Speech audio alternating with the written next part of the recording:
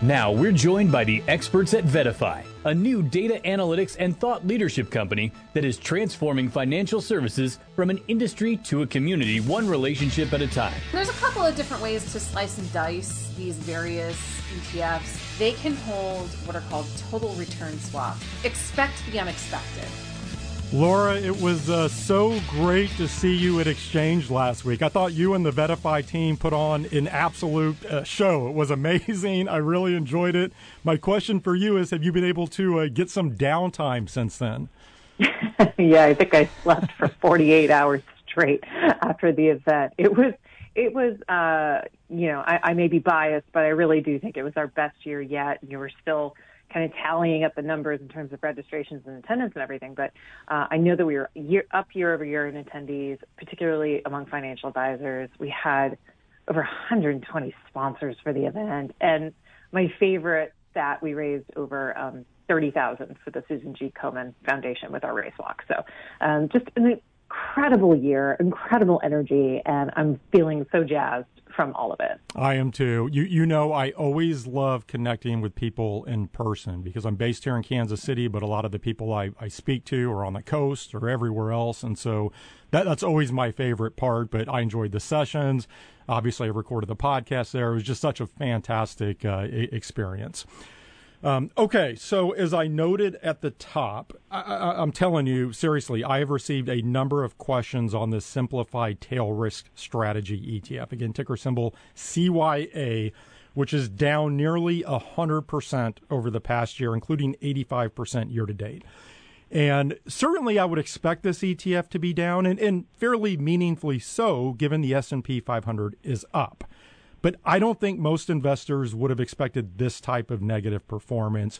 And I'm sure that's why I'm getting questions on this, right? I'm also guessing that's why Simplify is closing this thing, which we just found out on Friday. But let's take this in pieces because this is a more complex ETF and I think a more complicated situation overall. So first, why don't you explain what you believe this ETF is supposed to do and how Simplify is going about doing that? Okay, so I was so excited when you came to me with this topic idea because, as you said, I really love getting into the nitty-gritty of ETFs and individual ETF stories. So apologies in advance to the listeners, but I do have to get very nitty-gritty today because this is a case where the fine details matter so incredibly much. So CYA uses what's called a convexity strategy to hedge against severe equity declines, and that is the key word, the key phrase there, severe equity declines. Convexity is basically a strategy that is designed to outperform some benchmark in extreme upsides and or extreme downsides. The cost of that performance, though, is that in normal markets, there's going to be some lag against that benchmark. So, you get that U shape of expected performance, convexity. Convexity strategies, very common in the institutional world. They typically rely on what's called out-of-the-money options contracts to put into place. What out-of-the-money means is that the current price of the underlying asset featured in that contract is at a value such that the option has no intrinsic worth in and of itself. It only has worth if the market price changes. So, if you went cross-eyed with that explanation, don't worry, so did I when I first learned about it. Here's a good example. If you have an option on an equity that's currently trading at, $50, then a put option with a strike price below $50, let's say $40, that would be considered out of the money. That put option isn't worth exercising because, why would you ever sell a security for $40 when you could just sell it for $50 on the open market, right? You wouldn't. But if, let's say, the market collapses and then suddenly that equity's price collapses to $20, that's a catastrophic decline in the asset. You're probably hurting a bit if that happens. Well, gosh, you're really happy if you have that put option at $40, right? You can exercise the option for $40, offset some of that catastrophic loss, and that's essentially what the option strategy of CYA was designed to do. So CYA is an actively managed fund of funds. It holds some short-term bond ETFs and some income-generating ETFs, along with near-term S&P 500 put options and VIX call options that are deep out of the money. So in practice, what that looks like, and these details do matter, it was a portfolio where the largest position was in BIL, the S&P Bloomberg 1 to 3 month T-bill ETF. So in Q4, there was about 80% of the fund was in bill. The fund also had some minor positions in other ETFs in the Simplify suite, but they were really below 1%, so very minor. Then there was that options contract portion, which for CYA was up to 20% of the portfolio. This includes all sorts of puts and put spread options, and credit default swaps, and interest rate futures, just a whole smorgasbord of complex options products. So one more point before I take a breath. If you find yourself in a position where you don't need to exercise that options contract that you paid good money for, then you're basically out of the cash that you spent to acquire the option, right? It doesn't do you any good. And there's a higher risk of that happening with out-of-the-money options contracts, which are at a price point, right, where they already don't have the value.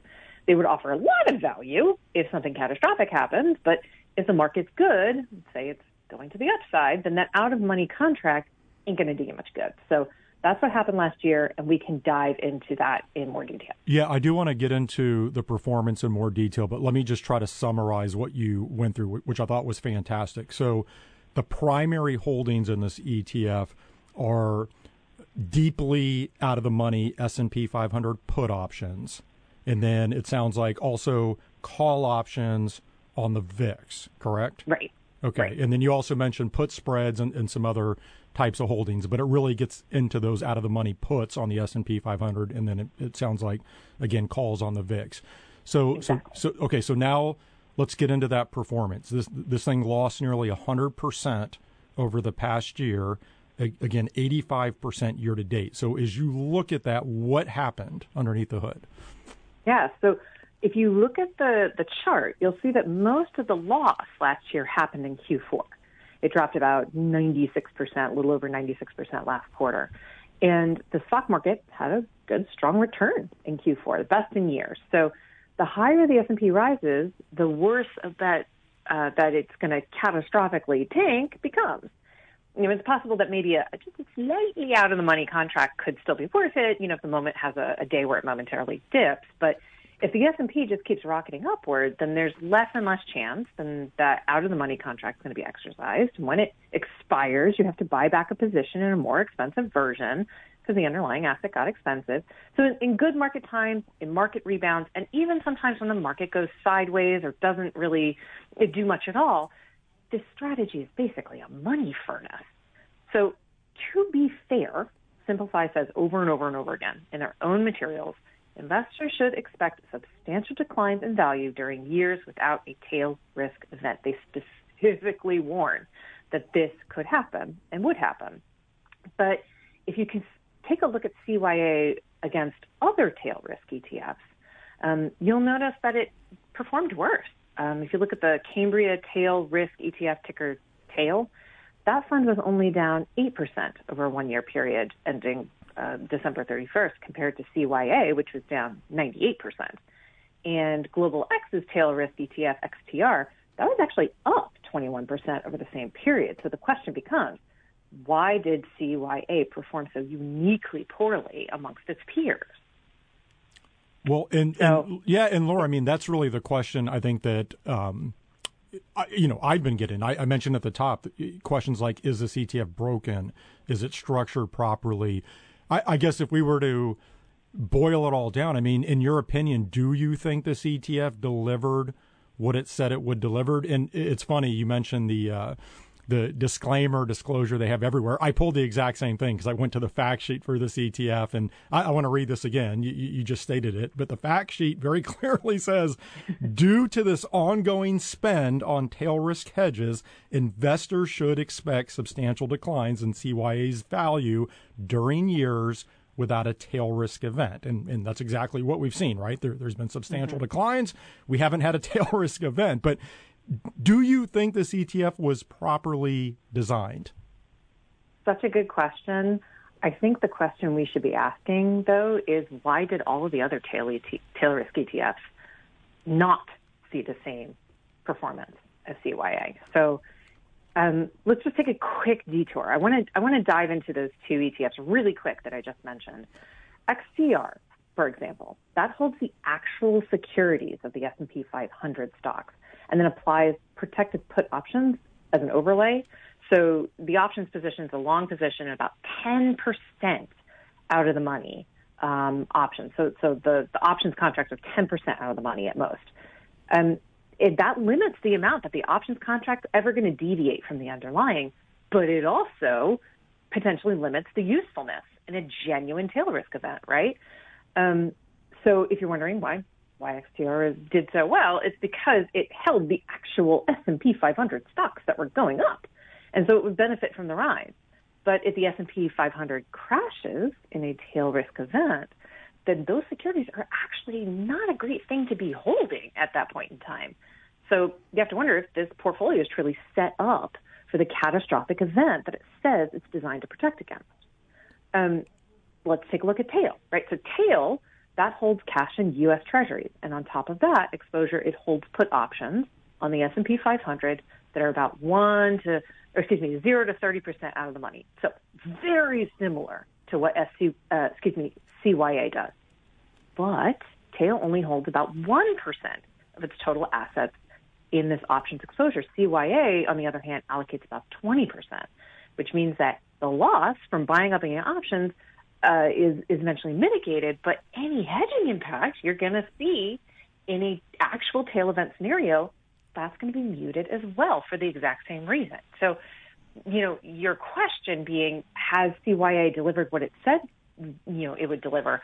When you first came to me with this topic, I admit I came in thinking we were going to do a post-mortem, like forensic scientists trying to figure out who committed the murder. But actually, I think I convinced myself in digging through all these details that CYA did precisely what it set out to do. It's actually very well designed for a tail risk event. The problem is tail risk events are tail risk.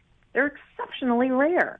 And in a market that kept on going up or going sideways or just a little tiny declines that rebounded, CYA never really got to prove its worth, its mettle. And what he needed was a market apocalypse. That's what it's designed for. And thankfully for investors, that environment never materialized, but it also made CYA not able to deliver on its core premise. It wasn't the product's fault. It's just the wrong product for this time. Yeah, the word that jumps out to me that you mentioned a couple of times earlier is convexity. And because we didn't have a tail risk event, this product didn't have an opportunity to demonstrate the significant convexity in the underlying that it has to be able to obviously deliver the types of returns. I guess one of the challenges I have with something like this, and so let's say you know this better than I do. You did a full deep dive. It sounds like you believe the product was structured properly. But you and I always talk about ETF education. And I feel like with a product such as CYA, some investors will look at this and say, okay, I get it. This is a hedge if things go bad. And they understand that it's essentially like paying an insurance premium, right? They're taking out an insurance policy, and so they know they're going to have to pay a premium along the way. They expect to lose that money when stocks are up. I think where I struggle a little bit is my guess is most investors probably wouldn't expect to be down nearly 100%, even if the S&P is up 25%. And of course, there was no tail risk event. So I guess my question, Laura, should more be done from an education standpoint, or does it come back to buyer beware, all of the above? Where do you land on that?